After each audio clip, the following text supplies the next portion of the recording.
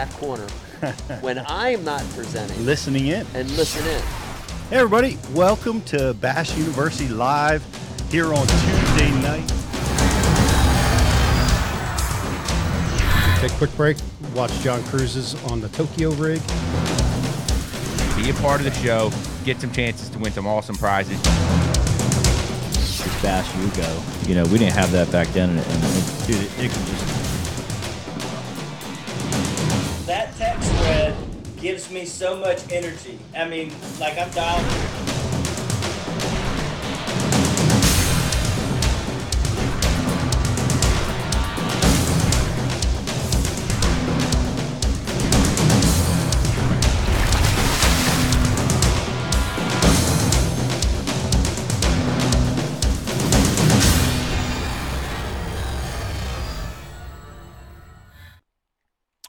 Welcome to Bass University Live. Glad you guys could be with us today. Lot of cool stuff happening. Great guest today and a great topic. We're going to be talking about getting way back, getting away from the crowd. And, man, it's the way we all love to fish. We all would love to fish by ourselves with a population of fish that's not being pressured. But you never could seem to do it. Guess what? Keith Poche's figured out how to do it. He's figured out how to do it and qualified for the elites this year through the Northern Opens, and then goes over to the Central Opens and wins on the Red River, doing the same strategy, using a boat, using tools that allow him to get back into places that there's nobody else in the tournament fishing. So it's really cool. If you love that style of fish, I think we all do. But he's setting the pace, and we look forward to talking to Keith Poche. He's going to be on with us here in just a little while, fresh off of his big win, and it's going to be a great show. So hang in there for that. We've got GDP in the house today. It's always good to have you, buddy. Yeah, thanks, Speedy. Here, I want to hear about this one because, like you just said, the way he won this thing, man, is how I absolutely love to catch him. Period. It's how we learned how to do it where we live. It's how you win around here, that's for sure. Yeah, you got to get in those creeks. You got to get out of the way, jump stuff where you can, pull the boat over if you're allowed to, whatever it takes. I would love to get a tour of his boat and check it out. I know Brian was with him recently, I think, for an Abu Garcia Berkeley thing. That's right. Plane. Yeah. He said it was a cool boat. I want to see it in person for sure. I don't know. Did he use the small boat for this event or the bigger Gator Treks one he has? We'll have to ask him, but I thought he was using the 16.5 footer for this one. That's awesome. It is. Yep. It's like it looks to me like a tunnel hull, like the boat that Ott was using. I don't know. We got to ask him. I got to learn about it. But like I remember the one that Ott won by running up the rocks in Lake Douglas, and that boat it's like 4 inches or something. It can run in because of the structure of the hull. It shoots water up to the water intakes, so that boat can operate with a prop, not a jet drive, a prop-driven boat in this much water. Crazy. It'd be a good trivia. Who goes through more lower units, Keith Poche or Mike Anelli? who fell in more? Yeah. Him or Pete? It's another good question, bro. I have to. He's had to fall in over the years. I get the style points, Keith. I'm sure. The gracefulness. We'll have to see. You have to get down and dirty, right? You have to. You got to get in. Now you're not allowed, and we're going to dive into this, right? And the bass rules state that you're not allowed to get out of the boat and push your way in to advance. Yep. To advance. Correct. Right. That's the verbiage. But once you're in order to escape, you can push out. You can do whatever it takes. Yep. Getting in the water is probably an everyday thing. Has to be. For Keith. It's pretty interesting. We did a shoot with John Cox, who's running the Crestliner. Also, this is his MO, and it was because I'm always apprehensive about jumping. I've seen stuff like I've interviewed Hank Parker. He puts the slip and slides down over the rocks and used to jump his Ranger, his fiberglass boat over rocks to get in and get out of places. And he's the OG. The original. Exactly. And And I was, you always get sketchy with that, man. You got a fiberglass boat. Are you putting yourself in harm's way? You can destroy your gear. And John, I was like, John, can you? And I just was like pie in the sky. John, can you give us a tutorial on how to jump a sandbar? And he goes, oh yeah, no problem. Yeah. The biggest problem we had, he's like, these sandbars are too deep. You need to get sandbars that are out of the water by 2 feet. Were you in the boat for that? No, we were in. I was in the bailed out. We were in the camera, but we were on the Chesapeake off this long point. One in Swan Creek, that long sandy point. Yeah. But the tide was up on it. I mean, there was an inch of water cover in that point, and that wasn't challenging enough for John to jump it. He's like, "That's nothing." That's funny. If it's a foot or two out of the water, a little sketchy. But jumped over it, no problem. Like it's every day of the week. Some people skip rocks. John Cox, he skips sandbars. Skip sandbars. But we've got a full house tonight. We got Jocelyn with us. We got a lot of cool prizes. Hi, Joss. What are you doing? And what do we got going on today? We actually have a like and share contest on Facebook as usual. We will be giving away a Bash University hat with a Bash University subscription. So like and share. And then we're also going to do a trivia question at the end. And we have some TH Marine products over there. I think it's a culling thingy? A culling system. Eliminator. I see G-Juice. G-Juice saved me down at the Chesapeake quite a bit. Love that stuff. Live well treatment. Got to have it. And a prop nut, which eliminates vibration. Certainly minimizes all the vibration coming out of the prop on the trolling motor. Yeah, so pay attention, and you might win all that.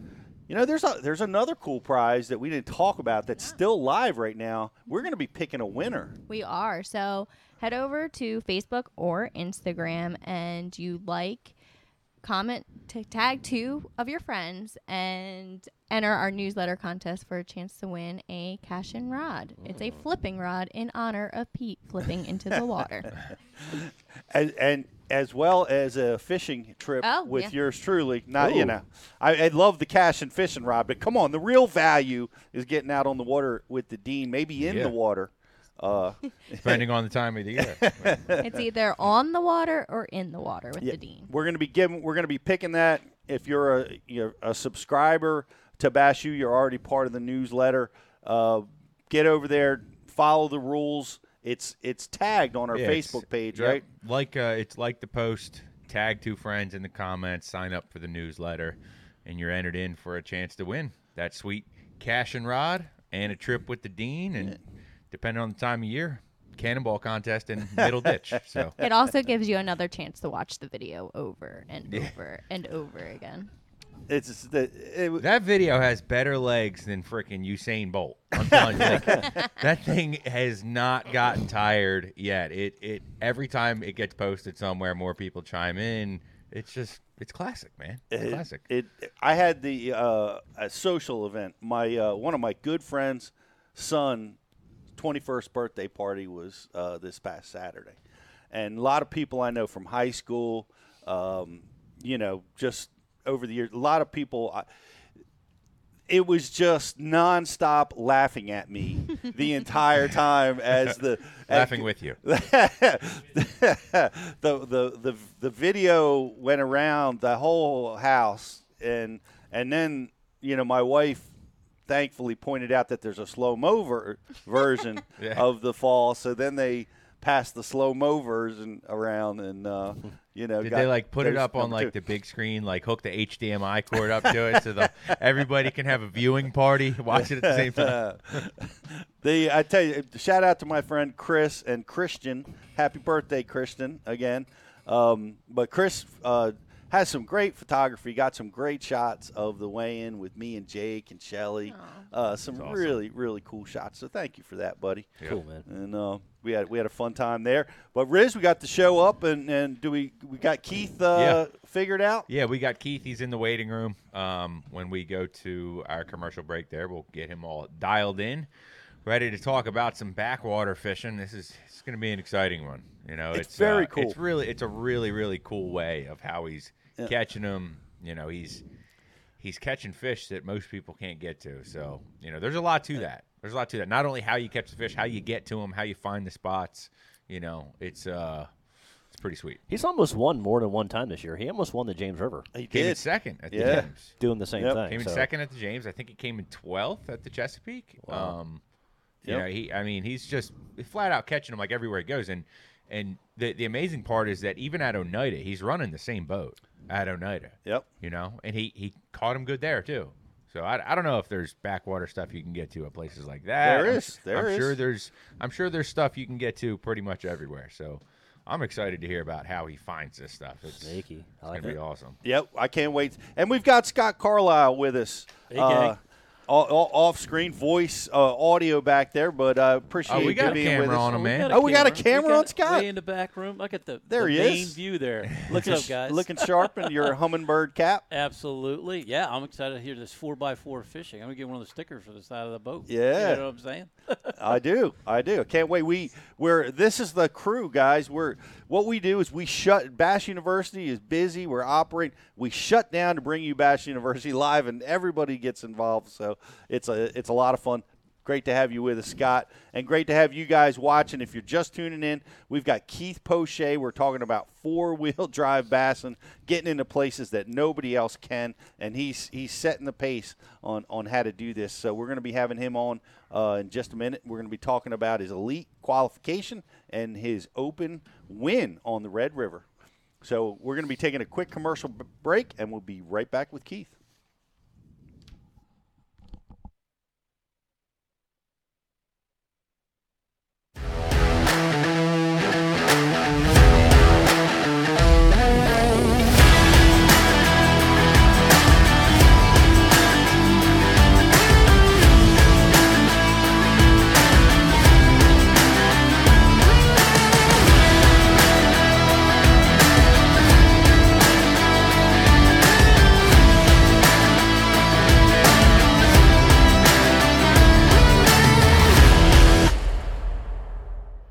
BassBoatForSale.com is the world's premier bass boat listings business. We focus on driving premium web traffic to our main website, business Facebook page, business Instagram, and our business YouTube channel, providing your bass boat listings the best buying traffic and top-notch exposure. Whether you need to sell your bass boat or are looking to buy a bass boat, it's simple. We give boats exposure so buyers shop and sellers list. One-time listing fee, no commission, and boats list until they sell. BassBoatForSale.com. Check it out. Aquaview, the leader in underwater viewing technology.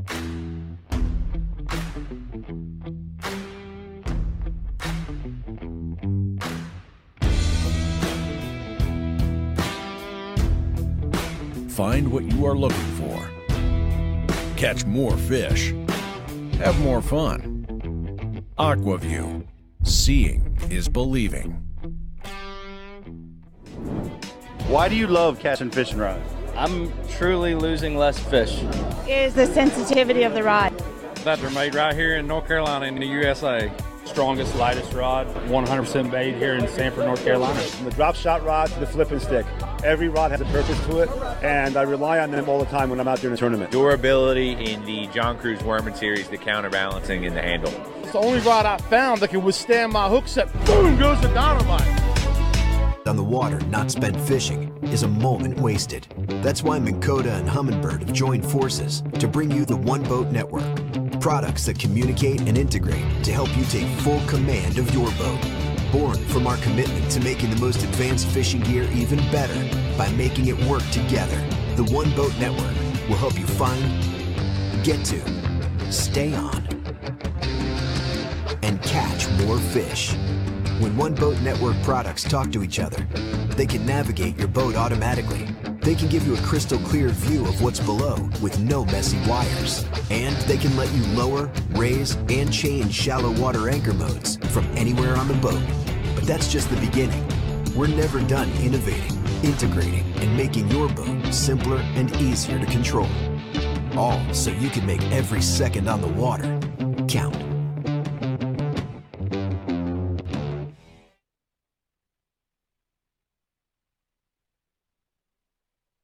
Welcome back to Bass University Live, everybody. Once again, we're going to have Keith Poche coming on, winner of the Red River Open, and qualifier back, re-qualifying for the elites. That's going to be an interesting conversation. Is he going to stay and compete at the MLF? Ooh. Or is he going to come and join the elites? He's got options. He does have options, which are hard to come by nowadays. You know what I'm saying? It's hard to qualify, man. No doubt. Super hard. Yep, and he did. Would he finish third or second in the Open standings? I forget. Yeah, or we can check it. He might be leading. He had a heck of a year. He had a heck of a year. Yeah, there's no other way to say it. Yep. Yep, and that was well, we're going to be having him on. We'll talk about all that stuff and his win, but we have a lot of terrific stuff going on. I just mentioned my biggest problem at this party I was at this weekend is the birthday boy is a Dallas Cowboys fan. Kick him out. I tried to buy Dallas Cowboy apparel, but my card was rejected. They saw Dallas pop up and they just rejected it. But Dallas, I was actually cheering for Dallas last night because they beat the Giants, which puts the Eagles as the sole ownership of first place in our division. So wow, lot of fun to see that. Big Eagles fan over here, but we've got the Open schedule. Talking about the Opens has been announced, and they've changed it. There's a lot of, there's some controversy, some good, some bad. A lot of people talking about a lot of different things, but they've renamed the divisions, number one. And it's not North, South, Central. It's Division 1, 2, and 3. Yep. And I know there's some in the division that I'm looking at because I want to compete in the Opens. I'm probably not going to do all 9 next year, but I want to continue to do one division. I love Kerr Reservoir on the list this year. Haven't competed there for a long time. It's a historical fishery. Springtime. Yep. It could just be an amazing tournament. Real excited about going there. I have not been there, man, in years, but I can tell you from experience, the place has got them. Mm-hmm. And a lot of them. I know it had a downturn, but I believe from what I've seen over the last couple of years, it's definitely coming back up big time. Well, they got the bluebacks in there, and it kind of altered the fishery and changed it around a little bit. The other one is we're going to be Thousand Islands out of Waddington, which is always going to be awesome in July. Yep. Going to be great. I wonder if there's any restrictions on it. Like, can we go to the lake? They're going to pull the lake off limits. I wonder what they're going to do there. I don't know, because when we used to go out of Waddington, yes, it was off limits except for the 1 year, the COVID year, we were allowed to because Canada was closed. So they opened it all the way up for us. But it's possible. Yeah. I almost rather see it closed off. I personally would rather see it closed off. Yep. Just because it's like a 2-hour commute each it's way. It altered. There's so much could go wrong. Yep. Being able to fish, everybody competing in the river. I mean, I love that. And the river fishing is just amazing. And it's so interesting with all that current and islands and, largemouth, smallmouth. It's amazing. Coolest place on the planet. It is. It really, truly is just awesome. Yep. Next one is a shocker because I'm used to fishing Northern Division, and it's sending us south to Watts Bar.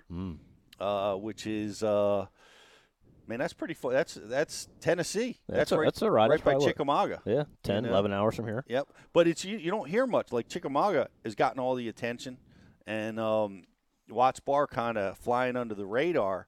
But when we were down there filming with Wesley Strader, he was talking about Watts Bar as being the place to go. I've heard that, and I heard Watts Bar has gotten grass back, I believe. I heard that too. And that's a big deal there. Mm-hmm. So, yeah, it could be a good tournament. Yeah. Sometimes the schedules come out, and I think people have a preconceived notion like, it's not that good. But, dude, if you hit any of these places just right, they're going to be good. Yep. However, I think we were hitting it in September. Probably not good. But the good part about that is, though, is like, these guys that are coming into the Opens, and listen, I understand the whole working man's thing with the Opens, but when you got 9 events, man, you're going to be faced, if you want to fish the Elite Series, you're going to be faced with a lot of events that are very tough. So a tough event in September, it's only going to mold you better, trust me on that one. Yep. I agree. Yeah. I honestly, I love a tough tournament. We had a tough tournament on the Chesapeake in September, and I think that's your best chance to win a tournament. 100%. You know, a bloodbath tournament, it's like you got to have so much luck. But a tough tournament, if you can just find one or two patterns or one or two out-of-the-way places, you can get yourself right there. The tough tournaments are who is mentally strong, period, because you're not going to get a lot of bites. You got to really slow down a lot of times. And it just really shows who are the nitty-gritty of fishermen. That's right. It's likely you'll fall in the water at some point. Or fall in. During the event, so you got to be able to overcome those obstacles. Yep. But what about do you have the schedule? I wonder what the others are. Yeah. I hadn't even looked at So real quick, Keith Poche in the overalls is leading the points. Overalls. In the overall, that's for those that have competed in all 9 events. And in the Northerns, he finished third, which third in the Northerns qualified him for the Elite Series. So he's going to double qualify. Possibly, if he fishes the other ones, I guess. Yeah. Well, there's only one left, right? I don't know. So what was that one? Central? He just fished? Yeah, Central has one more left, I think. Okay, so he has to fish it to qualify for the Classic. You got to fish still 3 in that division, I believe. Oh, that's right. Yep. Yeah. So he's going to get it done. Yep. So well, hey, speaking of getting it done, looks like Riz and Jocelyn got it done because I see the champ with the big trophy over there, man, and it's Keith Poche, winner of the Red River. How you doing, man? Hey, man. Hey, thanks for having me on. It's great. It's been a lot of fun. I've been celebrating. Sorry we had a little technical difficulties. I'm not the most tech savvy guy here. I'm still having problems here, but we'll get it figured out. Hopefully we can continue to talk about it here in a few minutes. Well, you've gone anti-technology kind of to fish the way that you did. And, hey, I'm going off the grid, man. Off the grid. I want to dive into that, but first I got to say, you've been celebrating, man. What's that Louisiana celebration? We having a crawfish boils every night, breakfast, lunch, and dinner. What's happening down there? Well, unfortunately, crawfish is not in season right now, so we've been eating a little gumbo, a few things like that, but not much crawfish being ate right now, and a little bit of adult beverages. All right, well, I heard you come through the weighing stage. There's this boyfriend situation with daughter. Did you get this thing figured out? I'm on my way home. I haven't made it home yet. I'm at Gator Tracks right now. That's why we've been having some technical difficulties with Wi-Fi and stuff. But they out there building boats. They ain't worried about me and Wi-Fi on trying to do an interview. But yeah, I'll be home this afternoon, and I may have to hire me a polygraph guy to see what this guy's like. I don't know. I got to interview everybody. These boyfriends, my hands are full. I got 2 girls. And it's only going to get worse. No doubt. That was fun. You said across stage that while you were in the tournament, turns out your daughter has a new boyfriend. Oh boy. I leave for a month, and they come watch me weigh in, and all of a sudden she's got a boyfriend. I'm like, what happened? That's pretty funny. Well, I look forward to. I think we need to go live on that conversation when you have it with the young man. Yeah, absolutely. Absolutely. But hey, man, you did this. You're doing this in a way that is so much fun to watch. I was hoping there was going to be coverage on this tournament, but I guess they'll cover the next one on the Central Open. But it's such a. Well, I gave a little coverage. I posted a few videos. I mean, you guys got the third day kind of.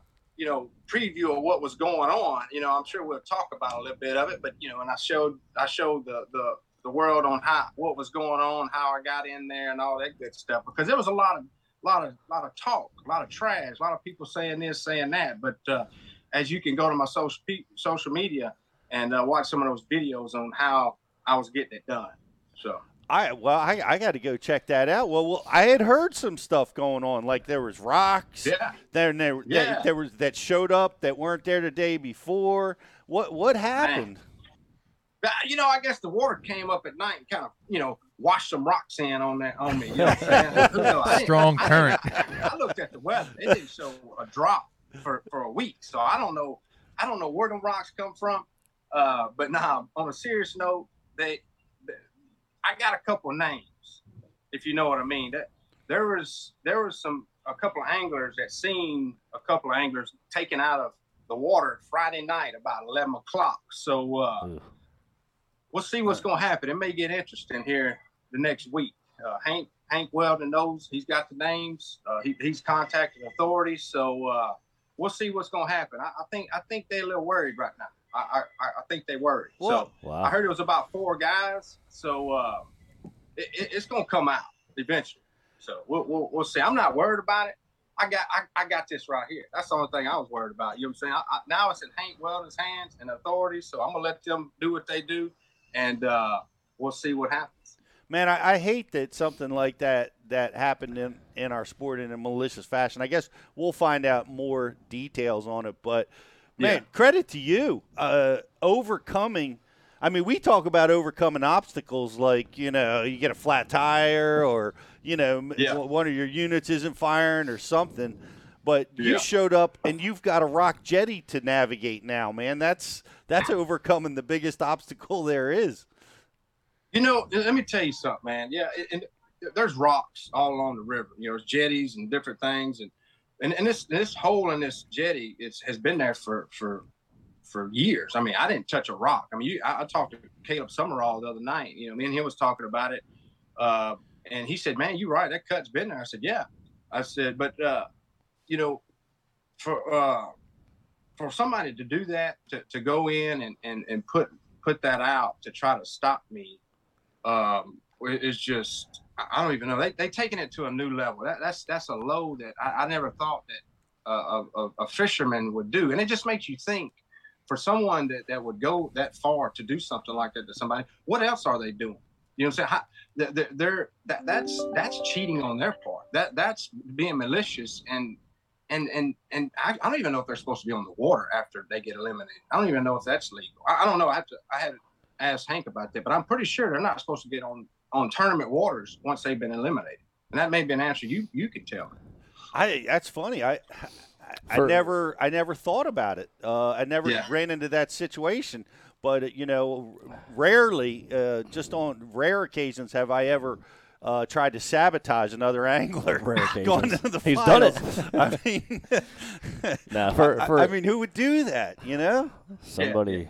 Yeah. And I've heard all kinds of stuff, this and that, back and forth, and but when it's all said and done, there were other guys that had little boats there. Maybe not as little as mine, but if they want, if they feel like that I have a huge advantage, they can drive down here to Gator Tracks and order them a boat, or they can find a little boat. But the thing is I'm not griping that Greg Hackney had a chance of beating. I'm not griping that he ran down to Pool 3 120 miles, which I couldn't do. And probably a lot of other guys couldn't do because they probably didn't have a boat big enough or fast enough to have the time to fish. So am I at a disadvantage that Hackney was able to do what he did? I'm not complaining about him. Yep. I'm not complaining that I run 40 miles an hour and they run 70 and they get, more fishing time.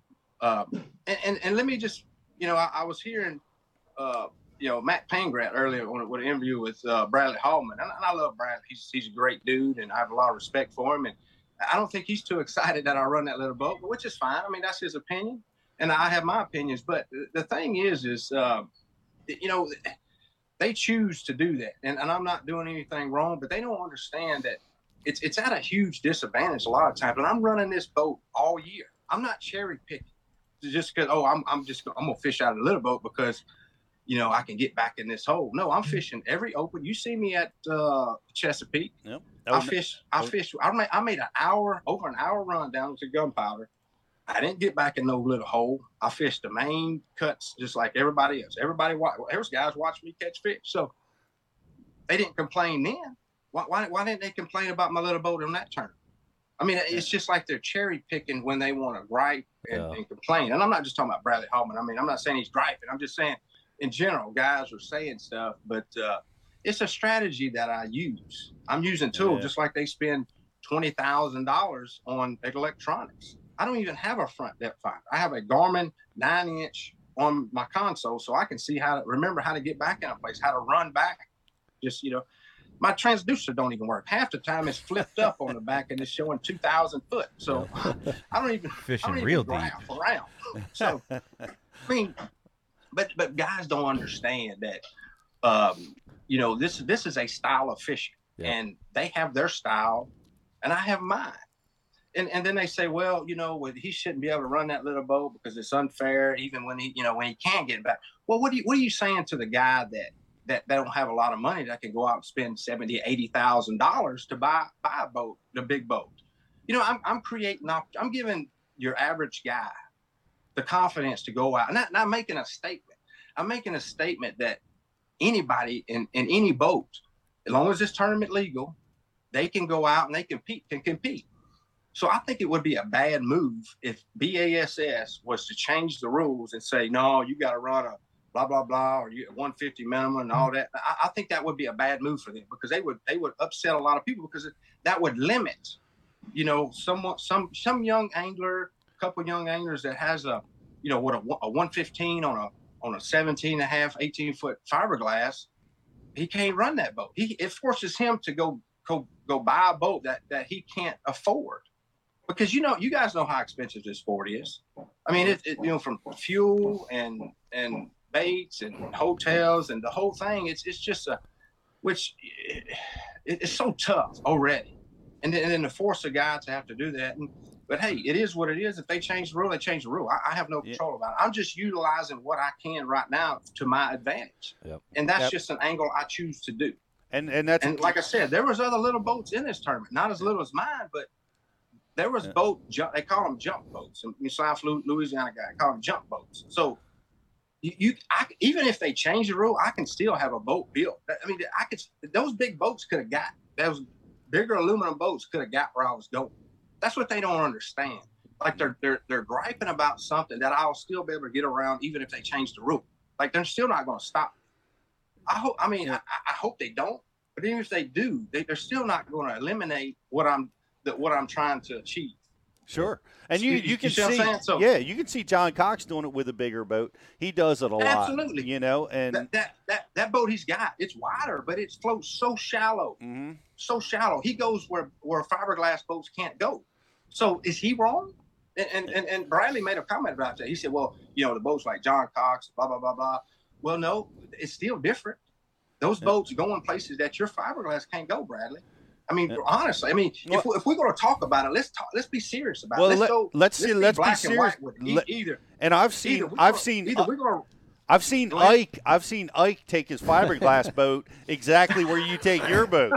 So you can do that too if you want. Yeah. And it's a great debate, but you're operating within the rules. So that debate's down the road, right? That's down the road. What we're going to do next year, Bob. You operated within the rules and overcame a tremendous amount of obstacles to get this W and be leading the Angler of the Year points in the Opens right now, as well as already got a qualification out of the Northern Division. You are on fire, Keith. Man, look, and I've done it all in that little boat. Like I said, they can gripe, complain, but there's only been 2 tournaments where I've gotten back in somewhere, and it worked out. But I've gotten back in places like at the Ross Barnett. I went back in some stuff, and it didn't work out. I stunk it up the first day, and then fished the main lake with everybody else and survived the tournament. Right. So it's like they don't respect what I'm doing. If somebody else was doing that and going through what I'm doing, working like I'm working, man, I'd be like, that dude's he's working his butt off, man. That's awesome what he's doing. I mean, because I'm at such a disadvantage across the board. You know what I'm saying? Across the whole season. You know what I'm saying? Yeah, well, it's just this has been going on. I wish they would give me some tangible evidence on why it's not. I still haven't heard a legitimate argument on why what I'm doing is wrong. They still haven't proven that to me. So I don't know. I don't know, Keith. I'm not arguing. And I haven't. No, I know there's you're always going to get the negative. You're always going to get that component of it. But I can tell you this: the 2 of the guys on this in the table here, we made a living in our part of the country doing that. getting in places. You've got a great boat right now that you've spent countless hours rigging so it's light enough to be able to do what we need to do in the lakes to get in where we need to get. Exactly. Listen, if you're following the rules, I know one thing. If they're talking about you, that means you're doing something right, and that's the end of the conversation. I mean, that's all there is to it. I just posted a picture on Instagram, and another angler sent this to me yesterday. It's a saying, and it's an angler that I'm friends with. I got a lot of respect for, and he's a good dude, good Christian guy. And the message he sent me is a picture. And you go to my Instagram and see it. It says, "Winners focus on winning, losers focus on winners," and that's so true. It's like these guys, if they would just stop and just stop work. I mean, when it's your time, it's coming, guys. Just keep focused, man. Don't worry about me. I'm doing what I'm supposed to do. Focus on you. You know what I'm saying? Find you. Have confidence in yourself. It's like that. You have to keep the eye on the ball, man. You have to stay focused. And they're letting themselves fall in this. I'm mad because this and that. Now, dude, hey, get over it, bro. It's over with. Focus on the next tournament. Go win the next one. Yep. Go work harder. Go work harder than me. That's going to be hard for you to do, but go work harder than me. You know what I'm saying? Because I work my butt off. I agree. And, you're not the first. I mean, you're not even close to the first guy to begin to operate like this. And I'm mad at myself because I can't remember his name, but the Beer Nuts pro from 20 years ago from Mississippi was the first guy that I saw do it. He was bringing an aluminum boat, a prop-driven boat, and he was purposefully bringing that boat with intent to get into the backwaters and to be able to fish that were unfettered and did it well. Won some really, really big tournaments doing it. Also got his teeth kicked in, like you just said, trying to survive because the backwater scenario didn't work. But let's dive in a little bit, man. What are you doing? I saw stuff where like you used a drone to help you find some of these waters. And what is your process like? Are you like just obsessed with Google Earth? How are you targeting all these places? Yeah, man, Pete, it's a deal. It's a lot of research, and a lot of guys do research. They look at maps and they get on their depth finders and they find these whatever that guys research a lake to find fish offshore or whatever. Yeah, that's their deal. My deal is I'm on Google Earth. I got the Google Earth Pro on my laptop. You can go back in history. You can see how if this pond has had water in it for a long period of time. So you can see the history of where I'm trying to go. And then when I show up, and this is all legal during, before the official practice, I fly a drone. Yeah, I don't always fly a drone because a lot of times I just slip right in there in my little gator track. So, but when I can't, when it's something that I can't physically get into real easy, I'll just throw my drone up right quick, fly over it, look at it, as long as it ain't in a no-fly zone, of course.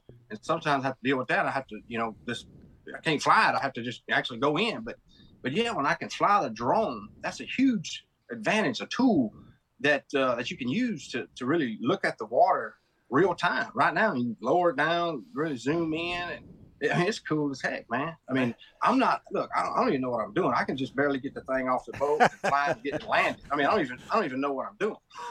It's a wonder I ain't crashed it yet. That is a wonder because we're always crashing ours when we're trying to film. And but like, here's some things that concern me. Like I try to do this in my boat all the time, but I'm like, all right, I see the water back there, but I've got mud flats that seem to go on for miles, or rocks, and how do you decide? Okay, we're going for this one, or there's got to be times when you tried to get into places and got stuck, man. I mean, how do you decide when to go for it or when you just can't make it? Yeah, I mean, but see, the thing about it is when I show up at a place, especially this strictly before the official practice, just to get in a place, just to see if there's fish, I do whatever it takes. if you watch my off the grid videos, you go to my YouTube, Keith Poche YouTube, you can see my off the grid stuff. The kind of stuff I do to get in these places, whether it's running through a sketchy place, sawing logs, getting out of the boat, pushing, winching.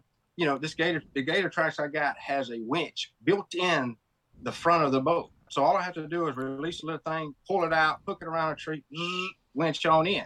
And that's just pre-practice. That's looking around until just getting in there. And then I figure out, okay, how can I get in here? Do I run this little stretch? Do I push pole here? Do I pull here? What do I got to do without getting out of the boat to gain access to get in here legally and get out? I can push out. I can do whatever I can to get out. It's just a fact getting in without getting out of the boat. And most of the time, it's a deal because this boat floats so shallow. It floats 5 inches of water. Plus, if it's real soft mud, you can about push it over inches. You know, just nothing. And so, I mean, I get in these places really easy. I mean, it's easier than these guys think. So, yeah, I mean, it's just a trial and error kind of deal. You just got some. I hit a lot of dead ends.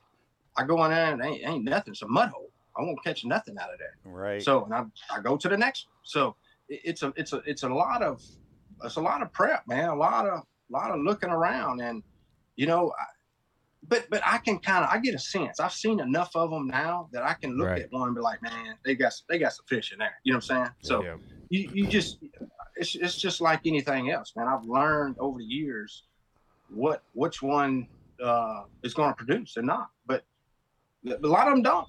Yep. Tell me about the boat. This is a Gator Tracks. Is it a tunnel hull? Just tell me what allows this boat to get in such shallow water. Okay. Yeah, and that's a good question. And I'm gonna bring Bradley up, Bradley Hallman up again, because I just had seen him early on another show and interview, and I want to correct him on the things. Like I said, I like Brad. I love his dad. He's a good dude. But, you know, for one, he said I had a Triton, which I'm not with Triton. I run a bigger aluminum boat on the Bass Pro Tour. It's called a Strike Series. It's 20 foot with a 250. And also he said that I got a low water pickup on my little boat, which I don't, it's not on there right now. I only run a low water pickup when I'm running through rocks or something like that. I got to jack it up real high. That low water pickup was not on my boat, and I don't run it on there. And what's bad about the low water pickup is it picks up a lot of trash. If I'm running through mud, it will clog up so fast. Like you can't do nothing in it. So it's a clean water rock deal. Like that's it. Like that's the only time I use this low water pickup. So I just want to correct him on that, because I know he mentioned that. And he said he made it public. That's what I had, and I did not have that on there at the Red River. And most tournaments I don't have it on there. Is that illegal? Is that illegal to have in bass tournaments? Is it illegal to have a low water pickup? No, it's not. No. The only thing that BASS specifies on a boat, or a couple things, is you can't modify the hull of the boat. The boat I run is a flat bottom 1650. Right, the 1650, that's just the name of it. It's a GT 1650. That's the deck size. The actual length of the boat is 18 foot. It's a little over 18 foot. Okay. It's got a 90-horse Mercury on it. It's actually rated for a 115. So Bass rules is you cannot modify the hull. It cannot be a tunnel hull, and you cannot run a jet foot. So, yeah, anything that I do as far as the motor, the low water pickup, whatever, is totally legal. You just, as long as you don't modify the hull or run a jet foot, it's totally legal. Gotcha. Well, now the boat is long and narrow. It drafts. I imagine it doesn't draft very much water at all at rest. Yeah. Yeah, I mean, it flows extremely shallow. I mean, the guys at Gator Tracks, they got these boats figured out. I mean, you ought to see the way they manufacture them. They're so stout. And for them to float so shallow, it's amazing. Yeah. I mean, I encourage everybody to go on their website and look at them, because they got all kinds of stuff, man. It's cool to see. But most of these boats are built for duck hunting, and they last 10 years or so they got into bass fishing. They're building some the bigger bass boats. So they got a lot of good stuff, man. I guarantee a lot of people are going to go check it out, because a lot of people love to fish like this. But you said it's rated for a 115. You opted for a 90 horse. Is that just for weight purposes? Well, honestly, I didn't know I could put a 115 on it. I just had to. My last little boat that I won at the Seminole out of, my last little off the grid boat, I was fishing. I fished all the opens out of that. It was just rated for a 90. It's like right at 18 foot. So anyway, the sticker on it says 90. So that's the only thing I could put on it. Well, their boats, I just ordered a 90 for. I just didn't even think about it. I just figured that's all I could put on there. But I got protested at the James River when I was leaving there. So Hank had to measure my boat. We had to call Gator Tracks and get the specs and all that. And Kent Saxon, the guy at Gator Tracks, he said, dude, I don't know what they're trying to say. This boat's rated for a 115. You're underpowered. I'm like, really? And I've been running this 90 the whole time. Why didn't you say something?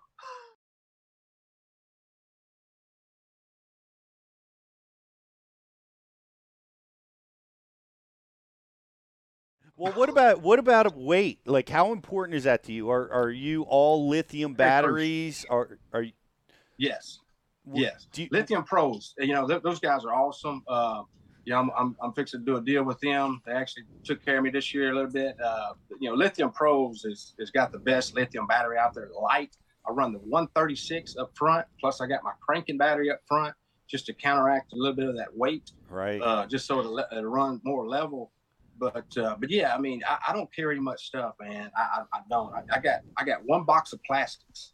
Like people, my clients are looking because I put their tackle. They got more tackle. They bring more tackle than I do. I put their tackle up with my tackle, and I don't need a whole lot of stuff, man, because I got confidence in a few baits, and Berkeley Pit Boss, and you know, Slobber Knocker, Vibrating Jig, new bait they come out with. It's real awesome. So I keep it simple, fishing shallow. And I just don't need. I got like 5 rods. That's awesome. George Cochran's famous for winning the classic out of a Walmart bag of tackle. You know. Right. Yeah. It don't take that much. But in your simplistic fishing, like you said, sonar. You forward facing sonar is not a factor for you. No. I mean, I like it. I use it on the Bass Pro Tour, my big boat, my big Gator Track Strike Series. But yeah, I'll just knock the thing off if I put it on this boat because I'm fishing so shallow. Yeah, it would benefit because you can see, you know, stumps and stuff like that right underneath the water that you can't see visually. That would probably help me, but I just don't see the necessity of putting it on that boat because most of the time I'm not going to utilize it. Sure. Well. That's what are some other tips? You're getting up there in the shallows. Yep. This is interesting because Ike I think was talking about the James River and he felt like you and him were sharing water and that it kind of kept you guys both from winning. But you can't sustain fishing pressure in some of these backwaters. I mean, part of this recipe is you got to be in there by yourself. Yeah, well, my phone was wanting to die here. I'm trying to plug it up, but yeah, he thought we were fishing, sharing water, but I seen Ike the second day. Mm-hmm. You know, I was going back up in this ditch and crossing a beaver dam, and it got real narrow, and I was going through this little deal, and it was a shallow flat, and I had to run through this flat and then push pole, and then I got in this pond. Well, I couldn't get that far. I was coming out the second day, and I said, "Dang, there's a boat right there." You can only get in there with a big boat on high tide. And he was in there. But I didn't know he might have fished the first day, but he was just fishing a ditch going in. I was fishing the pond. I didn't make a cast in the ditch. I was just trying to get a pond where the big ones were. But yeah, he was in that ditch and he seen me, I guess. So I tried to hide, but I think he seen me. Yeah. But the question is, are you running into other guys? Like you can't be the only guy out there doing this. Yeah, you know, there's other, like I said, at the river there was some junk boats. You know, some guys got the aluminum boats. They're narrow and they got like 200s on there. I think they may be. I don't even know how big they are. Like 18, 19 foot. I don't want to say anything wrong. I mean, they can. I don't know how big they are, but they look small. And I think guys try that. I mean, they do. I just don't know if they take it as far as I go with it because they don't understand that Let me tell you something, man. I've been doing this for many years, and I've learned over the years and what I can and can't do, what my boat will and won't go through. Like, you know, there's things I just can't get in. There's a cut way up the river on the red and on the left up there, and I tried my darndest to get in there, but it was just too shallow and it was too long, and there was just no way. Like, I don't care what kind of boat you couldn't get a kayak in there. So at some point, there's places I can't go. I mean, I don't care what I do.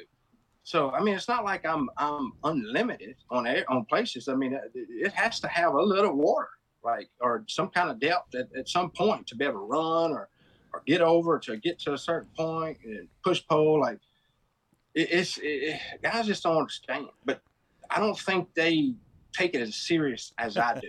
Right. You see what I'm saying? Like, they dabble with it a little bit. You know, John Cox is probably the only other guy that I know that would go to the extreme of what I do, because I've seen some of his stuff in places and how he's won some tournaments, you know, taking his boat through the woods and, you know, and back in a pond he found when the water was up or something like that. I mean, you know, could you have gotten a fiberglass where he went? I don't know. But I mean, nobody said anything about him, but I respect that guy. I look up to that guy. I think he's awesome. I think he's an innovator. I think he's cool. I think it's cool that he did something different to win a tournament or went out, you know, outside the box. Like, that's awesome. Not doing the normal. I mean, who cares about a guy? Oh, I found him on the point. I mean, no, this guy, man, he worked his butt off and went back in here and he moved some, you know, went through some trees and this and that. And he took a chance. I mean, he could have got stuck or hit something, broke down. I mean, there's so many things that can go wrong when you're doing this, that you're taking a gamble, and you know, and the fish don't bite, you're done. I mean, it's just, you lose the couple and there's not many in there. Like, you have to manage them. There's just a lot of factors that play in this strategy that guys just don't realize that are going on, and they think it's just so easy. Oh yeah, keep pushing. I got it there. Here. No, man, no, it ain't like that. No. Keith, what's your process like once you get back into these places as far as figuring out what these fish are going to bite the best? Because it seems like, you know, it's such an ordeal to get back into these backwaters that once you get there, it's like you don't have a ton of time to cycle through 25 different baits, 25 different patterns. You got to get in there and establish a way to get bites quickly. So what does that look like for you? Yeah, I mean, it's very simple, really, as far as that goes. I mean, typically these fish ain't pressured, so they're going to bite fairly easy. And you know, it's typically a frog if it's summer. I like throwing the top water, but you know, flipping 3-inch Berkley pit boss is probably one of my favorites, just because it's so guaranteed. It's a one hook deal. I mean, it looks real natural. You just go in there and you slowly pick it apart. Some of those lay down, scattered grass. It just depends on what the place has to offer. You know, a lot of times I'm throwing a humdinger spinnerbait, or, you know, that slobber knocker. I mean, there's just a handful of that stuff that I throw. Frog, spinnerbait, you know, vibrate jig, you know, pit boss. I mean, that's kind of the deal. You know what I'm saying? You don't really want to venture out of that. I mean, it's normally one or two of those. It's not throwing all of them at once. And you know, a little bit earlier I have to slow down if it's cooler, but you know, every once in a while I may catch some on a crankbait. Like at James, I caught a big one on a crankbait because where I was fishing had a lot of rock humps out in the middle and stuff, and I was throwing a little Berkley crankbait, and I caught a 6-pounder or something on it, and that was a huge deal that day. But typically it's you know, a couple of those baits, core baits that I always have tied on that's going to typically get the job done. Right. It seems like you throw that pit boss a ton. Like it's just like a super confidence tool for you. Why is that bait so special? Like, what makes that bait so effective for just getting bites from, whether you're on the Red River, whether you're on the Chesapeake, whether you're fishing smallmouth on Champlain? Because Brian told me about that ordeal, catching smallies off beds on a pit boss. What is so special about that bait? And are there things you do with that bait to make it versatile rather than just straight pitching it to a log and winding it back in, pitching to a log? Like, do you do different stuff with that, or? Yeah, I put it on the back of the slobber knocker sometimes too, as a trailer. But typically it's just straightforward, man. I'm just pitching it like, 3/8, half ounce weight. I think because of course, it's got the power bait scent, which I think is a huge deal. We talk about scent. Everybody talks about scent.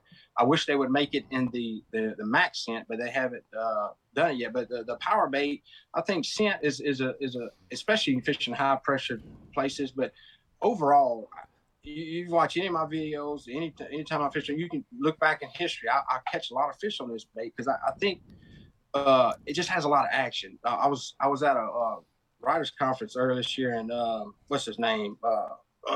Anyway, another elite guy. He was up there, and I was showing the pit balls. He's sponsored by Pure Fishing as well, Berkeley, and he's like, man, I don't throw that thing that much. And he looked at it in the water and said, wow, that thing's got a lot of action. Way those two outside legs kick. And I think it imitates a crawfish, brim kind of cross. Like it's just a perfect fit. Whether the fish are eating crawfish or brim, they're gonna eat it. And whether it's green pumpkin or black or blue, I keep it real simple, depending on the watercolor. But yeah, man, it's just an awesome bait, bro. And I got a lot of confidence in it. And that's what it's all about. Having confidence in what you're doing, man, you're gonna have a lot of success. So are you fishing that thing pegged or unpegged? Pegged, always pegged. Always. I hate an unpegged weight. That sucker wraps around limbs and this and that. And some people say it's unpegged, blah blah. I don't throw nothing unless it's pegged. I don't care if I'm throwing a big worm out deep. It's pegged. I just hate that weight separating from the bait. That's just me personally. But some guys have different opinions about that. But that's just me. So do you typically reach for the soft plastic, the pit boss before you're reaching for a jig? Absolutely. Is that because you think Absolutely. it gets I just more think bites or because bigger bites? I mainly throw the 3-inch. It's a perfect size. It's I throw the 4-inch sometimes in certain places, but the 3-inch, it's just, man, it's so slick and it's almost like a finesse-y kind of deal, but it's big enough to have presence to get big bites too. So it's just a perfect size that skips well. You can skip that thing underneath the laydowns, and it goes through little tight spots and little holes in grass and stuff like that. So that's a big deal. Having that bait fall real soft down in there, that natural look, man, it just makes all the difference in the world. Because especially if I'm fishing main lake stuff, that's high pressure places, having that subtle, fall or whatever, that little bit of difference is the difference a lot of times in getting a bite or not. So I've just kind of dialed that in, and I've ran with it, and it's been working. What hook do you use on that? I like the Fusion 19 heavy duty hook. What's 4-aught typically. 4-aught, okay. Yeah, 4-aught, 3 or 4-aught. I don't go any bigger. It's just the smaller bait. The bigger hook's just too big, and you just don't need a bigger hook. But that's a good strong hook. I don't lose them. Like it's just automatic, man. I'm not a big treble hook guy. I've lost so many fish on treble hooks, man. It's just I try not to catch fish on treble hooks. Well, the pit boss is a killer, and maybe it'll come out in Maxent real soon. And Jocelyn, I want to throw it to you because I know we've got a lot of people watching on Bass University, and they've got some questions for Keith. Oh, hold on, Joss. Sorry, Joss, you're on. Russ would like to know, what made you think that there was enough fish in that area to last you 3 days? Great question. I didn't know, and I don't think I had enough fish, honestly. And like I was saying earlier, I don't know if I said it to you guys or someone else, but I caught my 2 biggest fish on in the main river. But no matter where I go, anytime I fish these, I always catch what I think the going weight is. You know what I'm saying? If it's 20 pounds, I'm gonna try to get to 20 pounds before I'm gonna leave.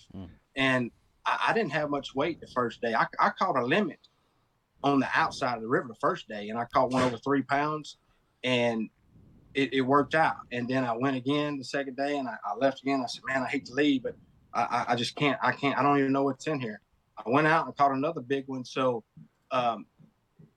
when it's meant to be, and I've learned you just can't make any mistakes. When it's meant to be, you're gonna get the bites when you need it. And I didn't even practice in the main river. And I went out there, and I had a guy watch me catch him. He come over and said, "Man, you culling?" I said, "Yeah." But he didn't have a fish, but I caught that big fish. I'm like, unbelievable. Yes, I was so happy. But if I don't catch those 2 fish in the river the first 2 days, I don't win the tournament, man. That's how close it is, and you just never know. How about culling? Like, did you allow yourself to cull in that backwater, or did you? I didn't cull much.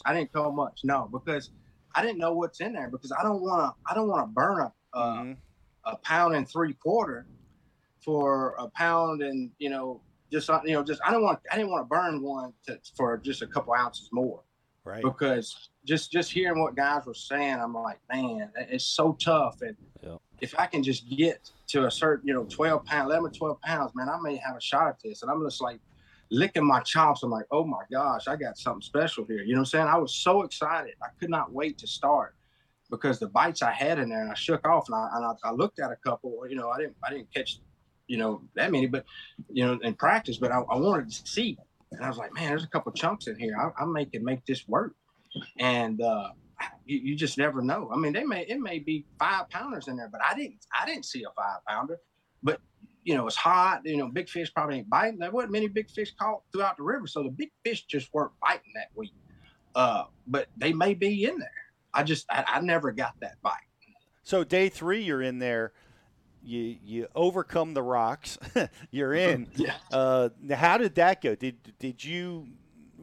Why? Because I was watching Bass Tracks, and it looked like you weren't really catching them that fast. Because you had like 3 fish for 4 pounds for a long time. It looked like it was pretty tough back in there day 3.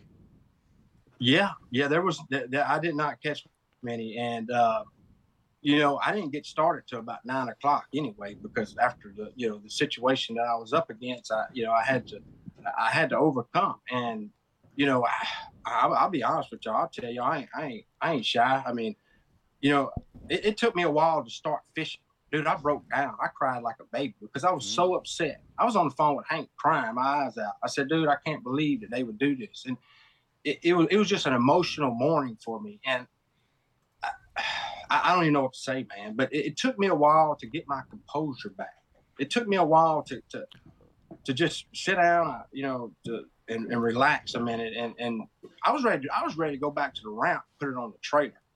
I was so upset, but I said, you know what? I'm not going to let those guys win because they going to win if I do that. But I pushed through it, man. And I just like I would catch a fish and I'd sit down and I'd be shaking. I mean, I'll sit down. I'll drink some water. I told my marshal guy, I said, man, I just got to take.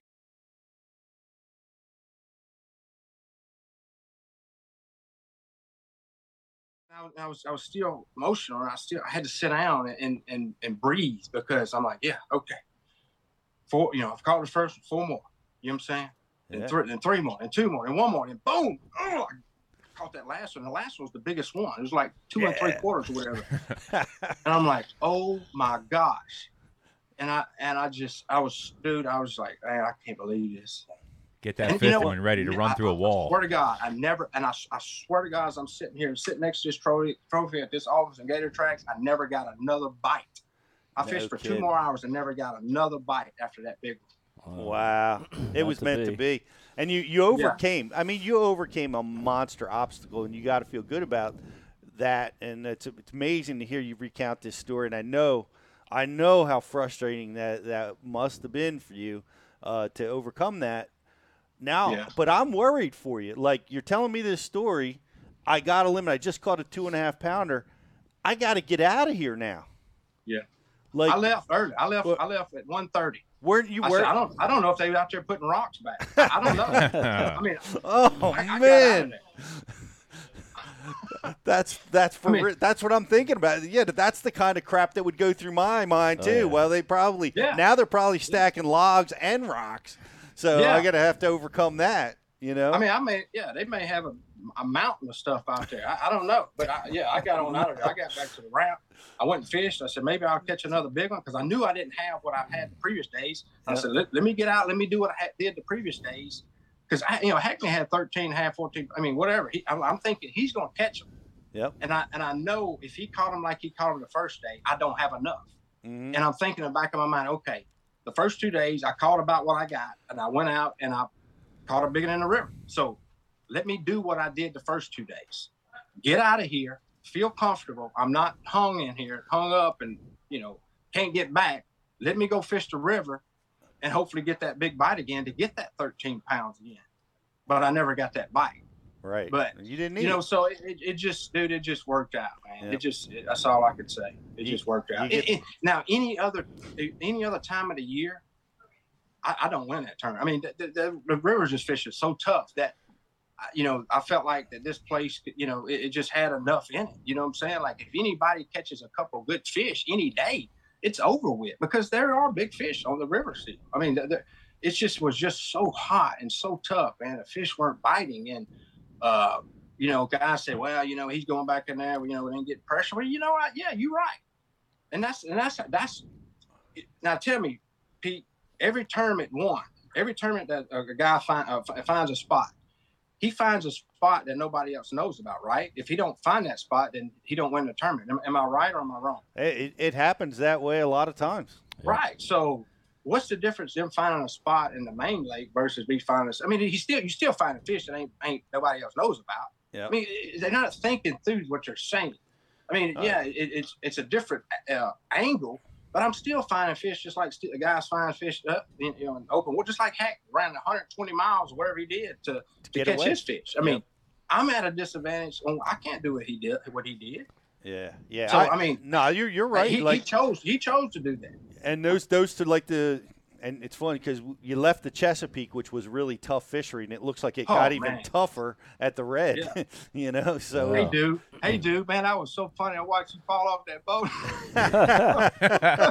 First time I heard that one. Waiting for that to come up. That was so funny. Yeah, that was classic. Yeah, you see, you had people stacking up rocks on you. I had somebody with a file on my cord. I had some. There must have been some sabotage, but no, that's crazy. But that was But there, finding the spot, I had to run past 20 because I know that place really well. So, but yeah, I had 20 places I wanted to fish. If I was lucky, I could only fish one or two of them by myself. Because that's what it takes. You got to find that little something. I should have made it. I should have been in contention to win that tournament. I fished gunpowder, and I fished them creeks and canals and stuff just like everybody else was fishing. I lost this. I lost two good ones. A 4 pound. I tried to boat flip like an idiot. And but if I catch those two fish, I'm fishing the final day, and I have a shot at winning this thing. Mm-hmm. But nobody complained about me then. Nobody said, "Oh, Keith, I can't." You ran an hour and a half and 2 footers and got your teeth beat in. I'm gonna protest you. No, nobody said that. No. Is that what it took you now? It took you an hour and a half to get down there. It's about 40-mile boat ride. Yeah, exactly. Where they at then? Where they at? Yeah. I don't hear a peep. I don't hear nothing. Keith, did you try going like way off the grid in anything in prep for that Chesapeake tournament? I did, man. I went. There's a creek in Baltimore, and there's some ponds way back in that creek, and I went way back, dude. I was like, man, I'm gonna go extreme. I looked at all that, man. Right. I looked at all that, and but if I could have hit the tide, and I didn't realize the tide was gonna be that high first 2 days of tournament, I probably could have gotten in some of them ponds. But when I went like in practice, I rode back there and walked down that ditch and looked at it, and it was like, man, it's too low. I can't do it. I mean, it took all I could to get to the pond, and but I feel like if I would have went down there that first day, I don't even know if I didn't fish it. I mean, I went and looked at it, but. Keith, it would have taken you.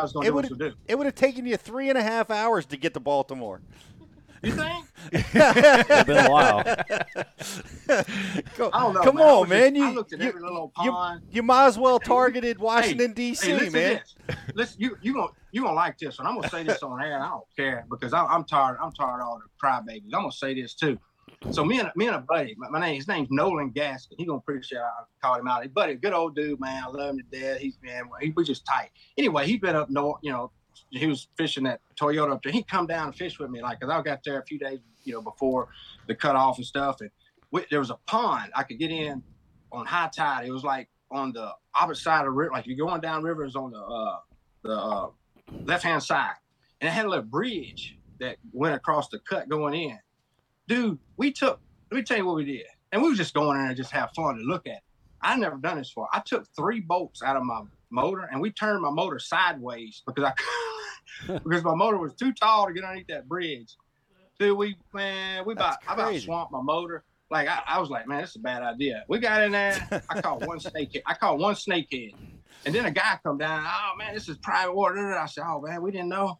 And we got out of there. I had to turn my motor back side. Oh, dude, don't ever try that, dude. Don't ever try that.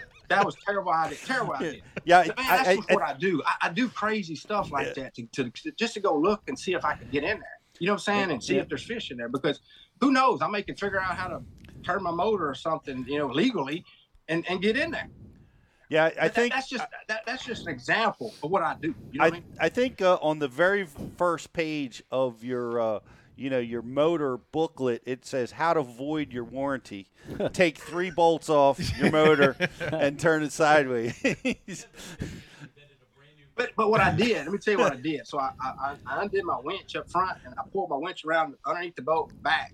I figured that after it about fell upside down in the water. So I took my winch and I pulled it underneath the boat, and then I hooked to the jack plate and I held it with the winch. So coming out was a lot easier than going in. So, dude, this is the process to find these places, to me, it sounds like on when you get dropped off on a Saturday morning and they're just like, just go fish all day. Like we'll pick you up at dark. Yeah. And so you just keep going further back. You know what I mean? This is so extreme. It's almost like that Naked and Afraid.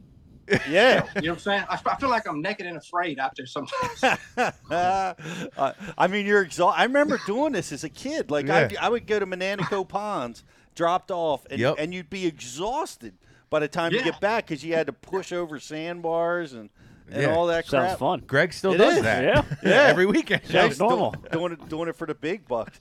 Jocelyn, I want to send it to another IM question from the Bass U crew. We have a ton. So Eric wants to know, Keith, how do you approach the fall transition period when it's tough to get a bite? Do you change up your approach to shallow water? No, I'm sorry. There was a little interference. I didn't quite get that. You're fine. How do you approach the fall transition period when it's tough to get a bite? Do you change up your approach to shallow water? Yeah, I mean, so fall's always tough. I mean, you just never know. I mean, I'm not the greatest fall fisherman. And you just gotta, a lot of times these fish are migrating back to these creeks, and the thing is finding creeks, getting to the actual creek part, where the ditch dumps in, because a lot of times back to these creeks it's shallow flats, right? And then once you get so far back, you find where the I call it the blowout, where the river blows out into where the creek winds up way in the back, and then what happens is it gets deeper in that creek. And a lot of times when it starts cooling off, those shadow pulling in that deep hole, and those bass will sit in that deep hole. They don't go way back in there, but they'll sit right there, right where it starts getting deeper, where they feel safe. So that's a good little spot to concentrate on. You get past the flat into the deep where you got banks on both sides. About 100-yard stretch right in there is where you're going to find the juice. And and when you keep going back, then it kind of plays out. It gets shallow, or you can't go no more, whatever. But right there, next to that blowout, it's typically it's got some logs underneath the water, sticking up. So concentrating on that area right there, I've seen will produce than just halfway out of the creek or whatever. Now you're not going to catch a lot because it's just not a big area. You just find a lot of those same areas, creeks that look the same. And you could pick up 1 or 2 here, 1 or 2 there, and get where you need to get. Do you ever set the hook at practice in these places? Absolutely not. Well, I'll look at 1 or 2, but that's it, man. I do not. No. No. Get that, Rich? No setting the hook. That's a big no. I think guys make that mistake a lot. Yeah. I hear guys, oh man, I was on 15 pounds a day. Well, how do you know? I caught them. Oh, what they done? You over with? They ain't no more. You gotta. I mean, you want to check a few fish, but you gotta have confidence that okay, you get a bite. I mean, you kind of pull. You kind of feel if he's heavy or something. A lot of times you keep pulling without setting the hook. He'll come on up to the top. but you cannot set the hook. But guys want to see them for some reason. I don't know, but they burn their fish up.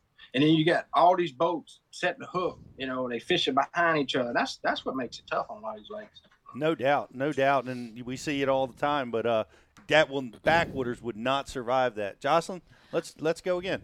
Stephen wants to know, since you have limited baits, what are your biggest bait modifications, if any, do you utilize?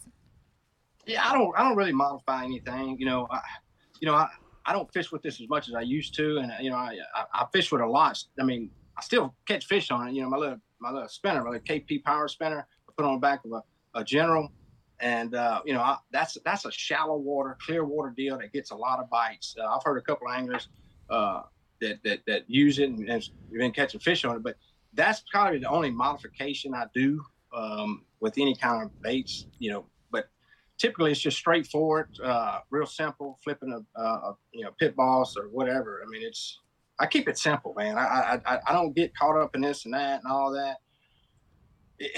Man, it's a bass, man. It's a bass. The fishing is all about finding them. I mean, but you need to focus on a few baits, but typically, if it ain't there, you ain't catching. I mean, you have to find them first. So, but typically, I mean, it's a bass. I mean, you throw a few your confident core baits. That's all you need to do, man. Well, that's great advice, and I want to ask a question because you got some decisions to make, my friend. My question. Yeah. Right. We got you. You're MLF qualified, competitor over there. Now you're elite qualified with a ticket to the Classic in view. What's Keith Poche doing in 2023?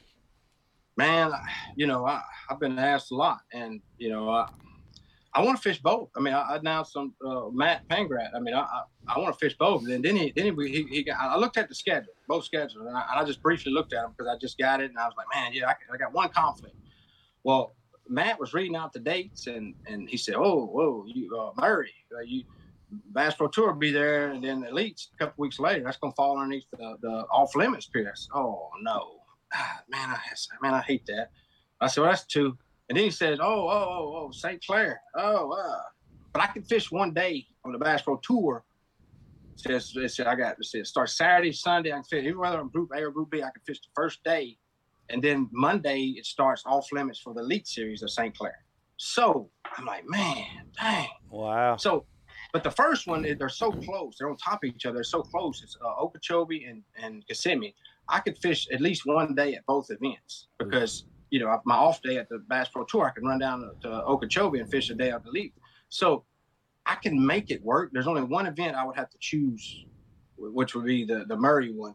And I want to fish both. I haven't, now that Matt Pangrat threw that curveball to me, I don't know. I don't know.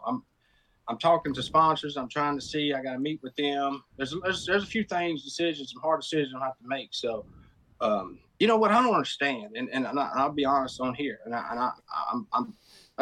I'm straightforward. Everything I say to you guys is straightforward, man. And I don't say anything wrong. I mean, I'm telling you like it is. Everything. What I get from my family, from my friends, from fans, all I get. I mean, there's a couple guys, Bass Pro Tour guys, want me to stay, but everybody else wants me to go fish Bassmaster, and I don't. Yeah. I'm scratching my head. I'm like, why? What's? I mean, I'd love to hear some feedback from people. I'd love them to give me a reason why. Like, I want to know what.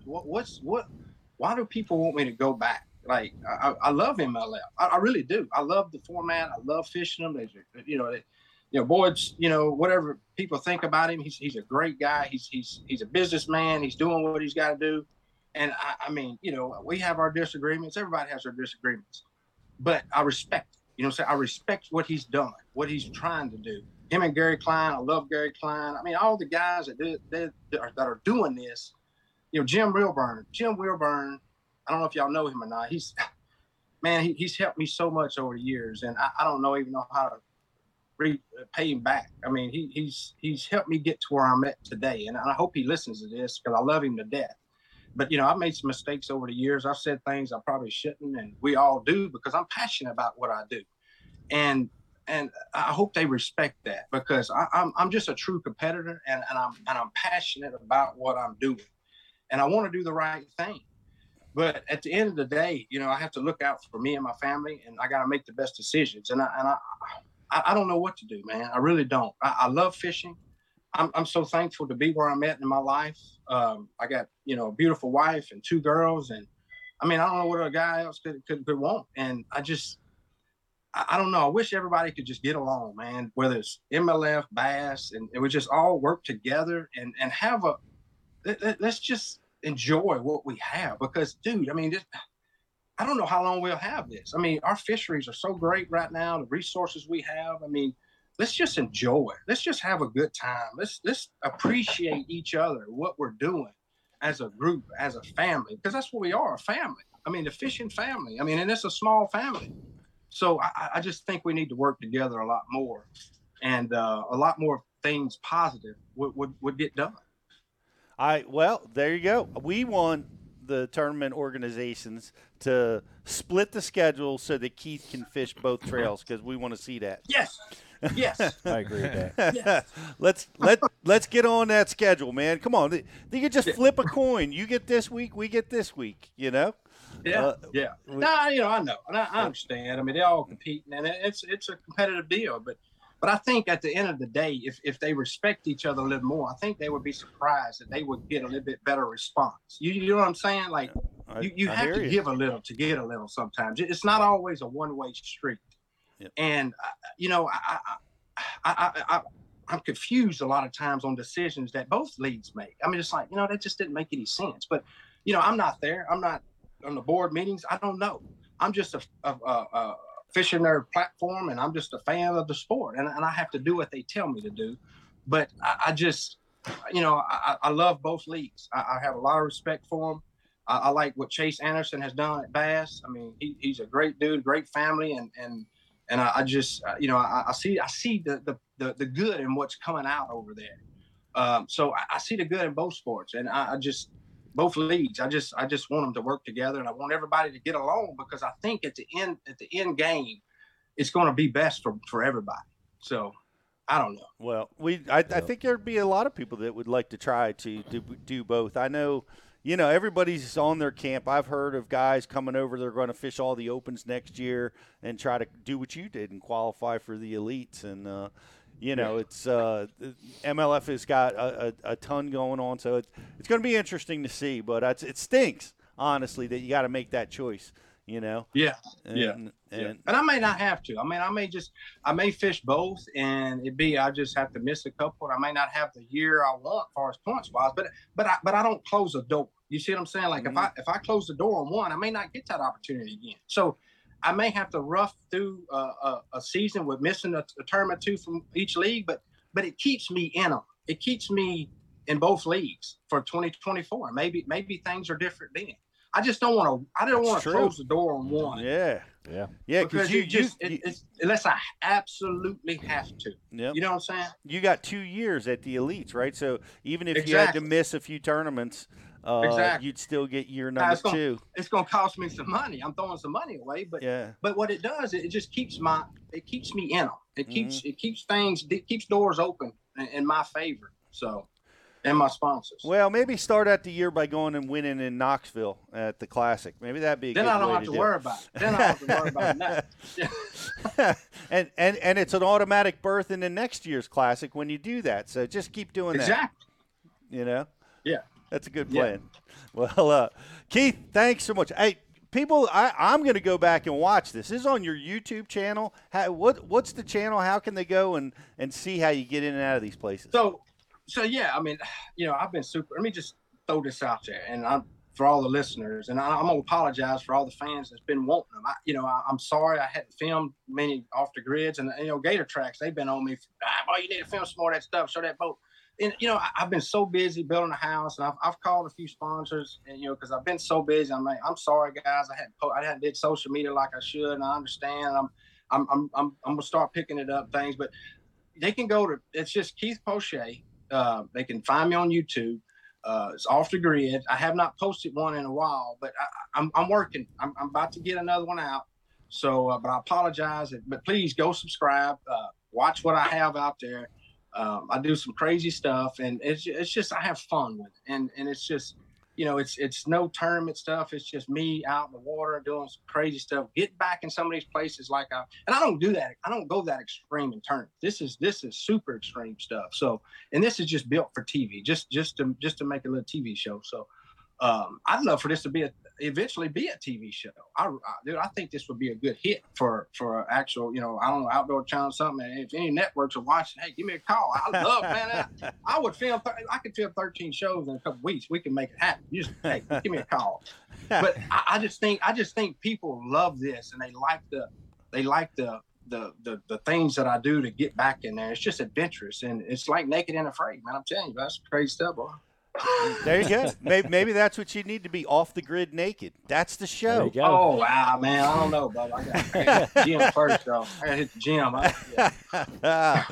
Hey, man, we appreciate it. Congratulations again. Yeah. Thanks so much for taking the time and giving us the real scoop on what happened. And, man, it was awesome. Yes, sir. Congratulations, buddy. Man, thank y'all so much for having me. Anytime. Hey, I'd love to come back anytime. Appreciate you. You got it. Keith Poche, everybody. Yes, that was the awesome. champ. That was good. Way to go. Awesome, man. I got to call Basscat, see if I can get a winch installed. I would do it on the front of my boat. Yeah. Pete's off the grid. That is crazy. Yeah. I never thought to have a winch. I mean, it makes such perfect sense. Because there's always trees around when you're trying to get into these places, and you can just tether around a tree and pull yourself in to check out. I've watched his YouTube. It's pretty good. Yeah. I think that they need to come up with a boat like an RV. You know how it like expands and shrinks and expands. They need a boat like that so you can get in little places and then back out. Get skinny. There you go. Get skinny. Get big to fish. And it goes. Yeah. Fish, awesome. Fishes in waders. Your audio was off at the beginning of that, Scott. But yeah, you're going deep when you're in your boat fishing in waders. You're going in. You're going in. So are you allowed to get out of your boat at all during a tournament or no? You are allowed to get out to push yourself out. You are not allowed to push yourself in. Gotcha. But I mean, like to fish. No. You have to stay in your boat. No, you got to catch the fish from inside the boat. Yeah. Bassmaster. Yeah. I was just saying. Yeah. So when I'm I was swimming in the Chesapeake, I had to get back in the boat in order to continue on. Oh, you couldn't like pick a fish up while you were swimming? No, they wouldn't let me. They won't let me do that. Well, hey guys, we got a lot of cool stuff we're giving away. We're going to be giving away a fishing trip with me. If you haven't entered that yet, sign up for our newsletter. Follow the instructions on our Facebook page. It's real simple. 1, 2, 3. And get that done. I'm going to be giving away that trip here in just a minute. We've got a grand prize that we're going to be giving away. And like this feed on Facebook, like it and share it. And we got a prize for you guys, too. We're going to be right back after this very, very short commercial break, giving away some stuff. All right.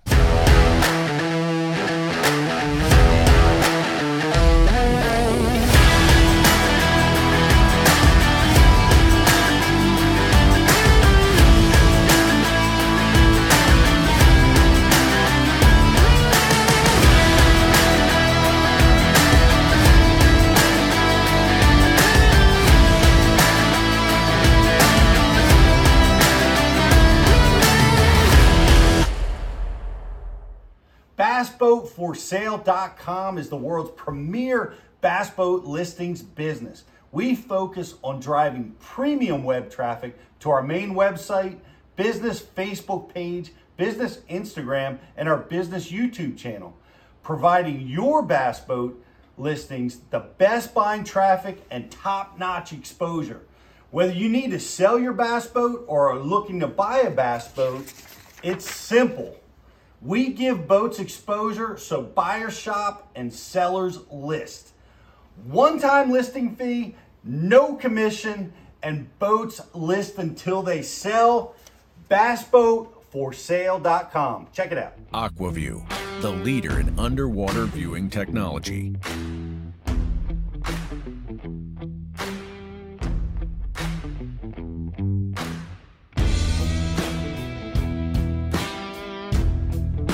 Find what you are looking for. Catch more fish. Have more fun. Aquaview. Seeing is believing. Why do you love catching fishing rods? I'm truly losing less fish. Is the sensitivity of the rod. That they're made right here in North Carolina in the USA. Strongest, lightest rod, 100% made here in Sanford, North Carolina. From the drop shot rod to the flipping stick, every rod has a purpose to it, and I rely on them all the time when I'm out there in a tournament. Durability in the John Cruz Wormman series, the counterbalancing in the handle. It's the only rod I found that can withstand my hook set. Boom goes the dynamite. On the water not spent fishing is a moment wasted. That's why Minn Kota and Humminbird have joined forces to bring you the One Boat Network. Products that communicate and integrate to help you take full command of your boat. Born from our commitment to making the most advanced fishing gear even better by making it work together, the One Boat Network will help you find, get to, stay on, and catch more fish. When One Boat Network products talk to each other, they can navigate your boat automatically. They can give you a crystal clear view of what's below with no messy wires. And they can let you lower, raise, and change shallow water anchor modes from anywhere on the boat. But that's just the beginning. We're never done innovating, integrating, and making your boat simpler and easier to control. All so you can make every second on the water count.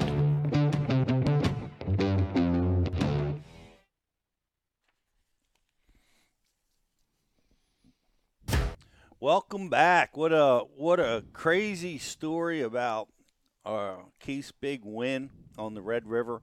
Unreal. I can't recall sabotage taking place. It happened one time that I know of. Really? Mark Menendez won that tournament out of aluminum boat. Oh, yeah. Somebody put rocks right in front of They his stacked rocks up right in front of the bridge. Yep. Yep.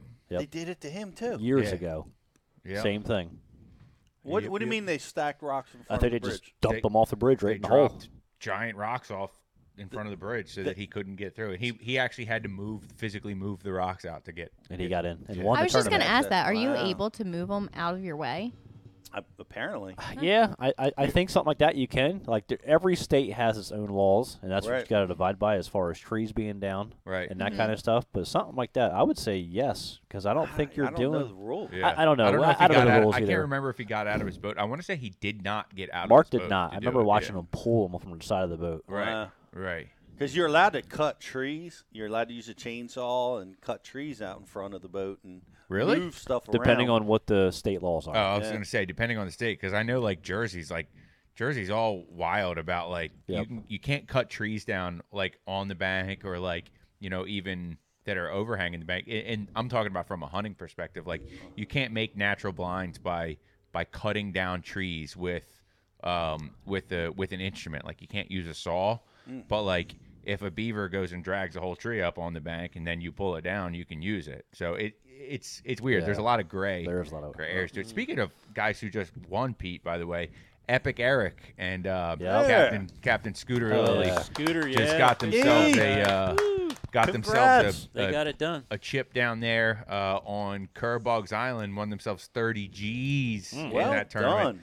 Eric is on our chat right now. They are a Thanks, freaking Epic. dynamic duo. Those two, They are. Captain Yeah. Scooter Lilly and Eric Galasso, who might be the co-angler of history. He's always got some sneaky stuff ways he's Oh, catching my them. gosh. He's He modifying, tinkering, one strand of chartreuse, all kinds of crazy I stuff. promise you, he's throwing stuff that nobody else has. 100%. Got Sure. that crankbait heaven in his Yep. garage. Yeah, Yep. it's unbelievable. And of course, you can see him on Smallmouth Crush a lot of times. So, yeah. congratulations, guys! Yes. Yeah, what a man. great! I'm calling you because I want to hear how you won it, Eric, and because we're going to be going to Kerr this year on the Opens for the first time in a long time, and just real curious as to how the fishing is down there these days. Is this the moment where you're telling the world you're definitely doing the Open? Would it be Division 1 again? Yeah, I'm going to plan to be in Division 1. Right. I'm going to I'm going to lock that one in, and Nice. I'll plan to do that. Watts Bar and and Kerr and Thousand Island. And also the Toyota Series Northern Division. And right? I want to do that with you. Come on. I want to join. Pin them down. I want to do the BFLs again. I want to fish the other divisions of the Opens. Well, do it all. You know. Josh, I'll send you Pete's schedule for next year. Don't worry. Yeah, the office manager's having a heart attack. Yeah. I want to do it all, but for right now, we know we're gonna plan on doing the Opens. How about you? Are you going to do the Opens next year, or are you going to? I don't believe so. Okay. Nope. Just the Elite Series. Hey, Something else is in the fire too, but I'm working on it. Ooh. Uh-oh. Yeah. You mean the new baby coming? Besides that, that's definitely happening also. That's the winning season, right? You have a baby, everybody wins. Is that how it works? That's how it works. That's how it works. Absolutely. We're gonna find out, I guess. Yeah. Come out of the gate firing. That'd be nice. What else you got in the works, Greg? What are you hitting at here? We'll see. Like a different circuit you're going to be fishing? We'll see. Come on. What are you going to go fish the kayak series? Something crazy? We'll see. Slay Nation. Dude, he's doing the. I'm making an announcement that I'm going to make an announcement. Yeah. Come on. This is an announcement. Sounds like Ike Live. Yeah, I was gonna say, right? That's an Ike Live thing. Yeah. We'll see. Everybody watching, don't worry. Next week, you'll hear what Greg's talking about. Possibly. Maybe. Not next Maybe. Possibly. Awesome. All right. We'll announce something maybe sometime down the road. Let's announce some winners, Jocelyn. We do have some winners. So we have our like and share winner, Jake Chineri. I will send you a message. And then we also have Jake. Let's do the trivia question. And while we wait for the trivia question, I will pull the cash-in winner. Cash-in and the Dean winner. Sounds good, guys. So this is your official last chance to get entered in to win the newsletter contest. All you got to do is go back in, like one of the two posts that we put up about this contest.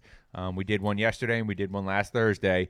Go on there, like the post, tag 2 friends, sign up for the newsletter, and you'll still be entered in for a chance to win. We're not going to pick the winner until like right at that moment. We're gonna send through the randomizer, and then we're gonna get the winner picked out. But in the meantime, we are gonna do a trivia question. By the way, I promise that I'll do everything I can to keep us all in the boat during our fishing trip. Yes. Don't forget your capstick. Scuba mask. When you hear the horn blow 3 times, it's cannonball contest, middle ditch. We'll all be there. So today's trivia question for the grand prize is going to be, what manufacturer, model, and motor horsepower does Keith Poche run, or did he run on the Red River? To win What this is his boat manufacturer? What's the model number, or what's the model of the boat? And what is the motor horsepower? So that's what we're looking for. That's the grand prize trivia question. Hope people were paying attention. I'm sure it won't take our crew too long, but we will see. And guys, go sign up for the newsletter contest. You can win yourself an awesome cash-in flipping rod. That's a core flipping rod. And Pete, that's a really good rod. It's solid. It's 7.3, medium heavy, fast tip, and it's a really good rod. Super lightweight, sensitive, the whole deal. Yeah, it's really versatile for throwing stuff like the Pit Boss or smaller jigs, that type of stuff. It's a terrific rod. Shout out to Cashin. They're made right here in the States, right down there in North Carolina. Yep. By the way, we got to get invited back to the Cashin Invitational. Yeah, we got to get down there in November to do some fishing. Speaking of Cashin, I just re-upped a few of my rods, put an order in. I got a fresh John Cruz square bill rod headed my way. I got a 7.3 Icon flipping rod, and I also got their new 6'9" topwater jerkbait rod just in time for jerkbait season coming up right around the corner. So I'm excited to get my hands on those, man. The Icons, they're bad to the bone, and they might have another pretty sweet model line coming up. Anyway, I also wanted to make sure we mentioned that we are going to be back in January. We're going to be in Gadsden, Alabama, and Anderson, South Carolina. I will post the link. It's 25% off early bird tickets, so now's the chance to grab it. We will also make a social media post and also check your email because we'll be sending you a newsletter. Anderson, with that South information. Carolina, and Gadsden, Alabama. We are back live in the classroom in 2023. Woo. Really excited about that. Check your emails. We're gonna be having the link there too, and of course Jocelyn's got the link posted here for your early bird ticket specials, and we'll keep you posted for more details on the website. And we have a winner. So C. Lynch got the trivia C. Lynch. question correct. Nice. Gator Awesome. Tracks GT 650 90 HP. Awesome. That's it. That's right. You got it. But it had 1650. but apparently it had a 115 horsepower Rating. rating on it. So I guess Keith's going to be running that next year. And we also just got our winner for the On the Water and Cash and Rod winner. And the winner is Jeff Gomez. Jeff All Gomez. right. All right. All right. Look forward Way to to go. fishing with you, Jeff. We'll the contact information Jocelyn will send your way, and we'll get out on the water.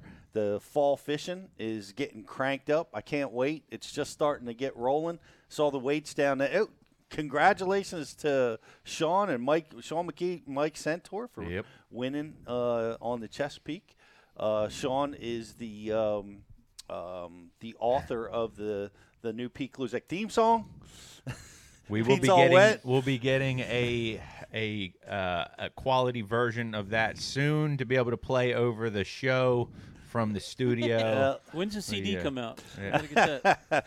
I don't know, but we're lobbying to get Sean live in studio on the next show to perform live for us. But that was a lot of fun. It was so cool seeing everybody down there, and what a great event that was. And man, we got so much coming up. We're going to be filming, guys. This is going to be really key. We're going to be filming with Greg and Colo from Humminbird next week. We're really excited. We're going to be diving in to some advanced strategies on how to use sonar and our Ultrex, and we're also going to be breaking down bodies of water, some common. I love this topic that we were talking about with you, Greg, like the 5 most common ways to navigate through your system. It's the nitty gritty. It's the good stuff that's not talked about that a lot of guys don't know or just missing. Or get stuck on. Yep. Yeah. Yep. How to get around, how to alter your GPS,